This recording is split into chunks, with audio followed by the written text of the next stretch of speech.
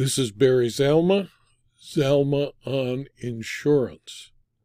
I am an attorney who has retired from the practice of law and now spend my time as an insurance claims consultant and expert witness, an author and producer of these videos. Today I'd like to talk about what happens when a lawyer violates the rules of professional conduct. For example, he or she can be disciplined by the local bar association and/or the state's Supreme Court. Each state has its own disciplinary system managed by a group of investigators, lawyers, and administrative law judges. A lawyer who, for example, settled a case without client authorization, charged interest on money that he loaned to a client, converted client funds to his own personal use, failed to cooperate with the state in its investigation, and provided false statements to the state, was found to be misconduct that amounted to a violation of the rules of professional conduct in Louisiana in a case called Louisiana State Bar versus Reese, a 1987 decision, and in Ray Bell, a Louisiana decision from 2019. In Georgia, multiple previous disciplinary cases addressing violations of various rules of professional conduct resulted in a reprimand only in the matter of Jordan, a 2019 decision of the Georgia Supreme Court, and in the matter of Smart, a 2018 decision of the Georgia Supreme Court. The violation of rules of professional conduct is limited to the state bar or state Supreme Court for discipline. In Indiana, for example, there is no independent civil cause of action for a violation of the Indiana rules of professional conduct. A breach of fiduciary duty claim against a lawyer, therefore, is not viable in Indiana, as found in a case called Liggett v. Young, a 2007 decision of the Indiana Supreme Court. In Ohio, evidence established that a lawyer chose to ignore, rationalize, or act ignorant of the unambiguous limitations placed on him as a suspended attorney, and because he had proven time and time again that he could not act as an ethical attorney, he was permanently disbarred to protect the public in a 2019 decision of the Ohio Supreme Court called Disciplinary Counsel v. Dougherty. In Texas, the Supreme Court directs trial judges that a judge who receives information clearly establishing that a lawyer has committed a violation of the Texas disciplinary rules of professional conduct should take appropriate action. A judge having knowledge that a lawyer has committed a violation of the rules that raises a substantial question as to the lawyer's honesty, trustworthiness, or fitness as a lawyer in other respects is required to inform the Office of General Counsel of the State Bar of Texas or take other appropriate action. In West Virginia, a lawyer willfully and voluntarily entered into factual stipulations and admitted that his conduct was in violation of the rules. Accordingly, the Supreme Court focused its analysis of the matter on the proper sanctions to be imposed. Since attorney discipline proceedings are primarily designed to protect the public, to reassure it as to the reliability and integrity of attorneys, and to safeguard its interest in the administration of justice.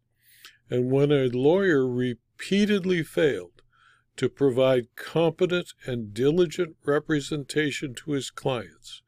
When he failed to timely perfect his clients' appeals, and he violated the rules of professional conduct when he intentionally and knowingly engaged in inappropriate sexually suggestive communications with his client, according to Standard 4.42 of the annotated ABA standards for imposing lawyer sanctions, suspension is generally appropriate when a lawyer knowingly fails to perform services for a client and causes injury or potential injury to a client, or a lawyer engages in a pattern of injury or potential injury to the client.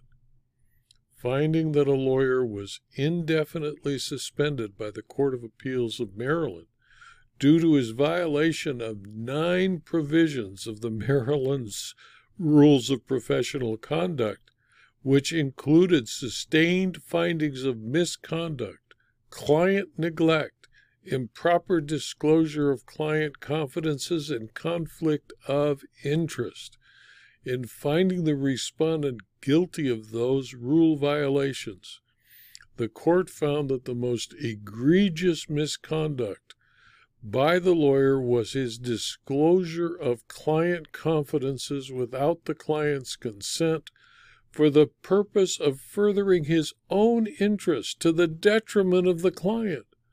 Subsequently, the lawyer sought reinstatement, and however his petition was denied by the Court of Appeals of Maryland by a June 2019 order, and his suspension in that state remained extant. Significantly, the lawyer failed to notify the court and the Attorney Grievance Committee for the 3rd Judicial Department within 30 days following the imposition of his Maryland discipline, and he was therefore also suspended by New York. In New York, a lawyer's misconduct in New Jersey, for which he was disciplined in that state, is also prescribed New York Rules of Professional Conduct, and accordingly discipline in New York needed to be imposed in addition to the discipline imposed by New Jersey. The court found that the misconduct was established, and he was suspended from the practice of law until further order of the court. Now, after being disciplined, a lawyer can, and often does, seek reinstatement to the bar. However, in so doing, in addition to satisfying certain procedural requirements, every attorney seeking reinstatement from disbarment or suspension, regardless of its length, must demonstrate by clear and convincing evidence, 1, that he or she has complied with the order of suspension, disbarment, and the applicable rules of the court, 2, that he or she possesses the requisite character and fitness for the practice of law, and 3, that his or her reinstatement would be in the public interest. The lawyers that were and continue to be disciplined needed an ethical compass to guide their way. And the concept of ethics that, in my opinion, best fits a lawyer is that stated for more than 90 years by the American Bar Association, whose leadership in legal ethics and professional responsibility adopted professional standards that serve as models of the regulatory law governing the legal profession. On August 27, 1908, more than 100 years ago, the association adopted the original canons of professional ethics, and in 1913, The Standing Committee on Professional Ethics of the American Bar Association was established to keep the association informed about state and local bar activities concerning professional ethics. In 1977, the American Bar Association created a Commission on Evaluation of Professional Standards to undertake a comprehensive rethinking of the ethical premises and problems faced by the legal profession.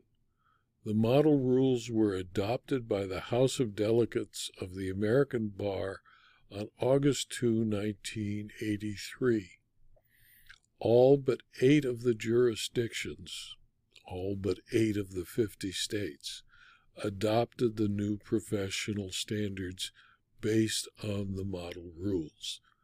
The American Bar Association continues to pursue its goal of assuring the highest standards of professional competence and ethical conduct.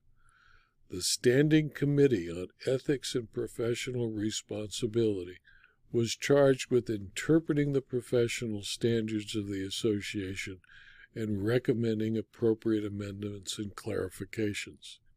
It also issues opinions interpreting the model rules of professional conduct and the Code of Judicial Conduct.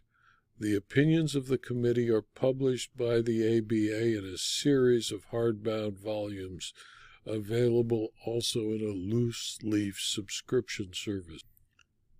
The preamble to the model rules says everything about the duties of a lawyer, as follows, quote, "A lawyer, as a member of the legal profession, is a representative of clients, an officer of the legal system, and a public citizen having special responsibility for the quality of justice. As a representative of clients, a lawyer performs various functions. As advisor, a lawyer provides a client with an informed understanding of the client's legal rights and obligations and explains their practical implications. As advocate, a lawyer zealously asserts the client's position under the rules of the adversary system. As a negotiator, a lawyer seeks a result advantageous to the client but consistent with requirements of honest dealings with others. As an evaluator, a lawyer acts by examining a client's legal affairs and reporting about them to the client or to others. In addition to these representational functions, a lawyer may serve as a third-party neutral, a non-representational role helping the parties to resolve a dispute or other matter. Some of these rules adopted by the ABA apply directly to lawyers who are or have served as third-party neutrals. In addition, there are rules that apply to lawyers who are not active in the practice of law or to practicing lawyers even when they are acting in a non-professional capacity. For example, a lawyer who commits fraud in the conduct of a business is subject to discipline for engaging in conduct involving dishonesty, fraud, deceit, or misrepresentation. In all professional functions, a lawyer should be competent, prompt, and diligent. A lawyer should maintain communication with a client concerning the representation. A lawyer should keep in confidence information relating to representation of a client, except so far as disclosure is required or permitted. A lawyer's conduct should conform to the requirements of the law, both in professional service to clients and in the lawyer's business and in personal affairs. A lawyer should use the law's procedures only for legitimate purposes and not to harass or intimidate others. A lawyer should demonstrate respect for the legal system and for those who serve it, including judges, other lawyers, and public officials. While it is a lawyer's duty when necessary to challenge the rectitude of official action, it is also a lawyer's duty to uphold legal process.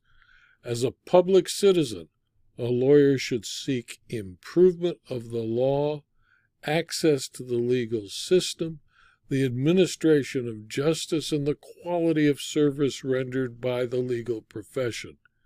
As a member of a learned profession, a lawyer should cultivate knowledge of the law beyond its use for clients, employ that knowledge in reform of the law, and work to strengthen legal education. In addition, a lawyer should further the public's understanding of and confidence in the rule of law and the justice system, because legal institutions in a constitutional democracy depend on popular participation and support to maintain their authority. A lawyer should be mindful of deficiencies in the administration of justice and of the fact that the poor, and sometimes persons who are not poor, cannot afford adequate legal assistance. Therefore, all lawyers should devote professional time and resources and use civic influence to ensure equal access to our system of justice for all those who, because of economic or social barriers, cannot afford or secure adequate legal counsel. A lawyer should aid the legal profession in pursuing these objectives and should help the bar regulate itself in the public's interest.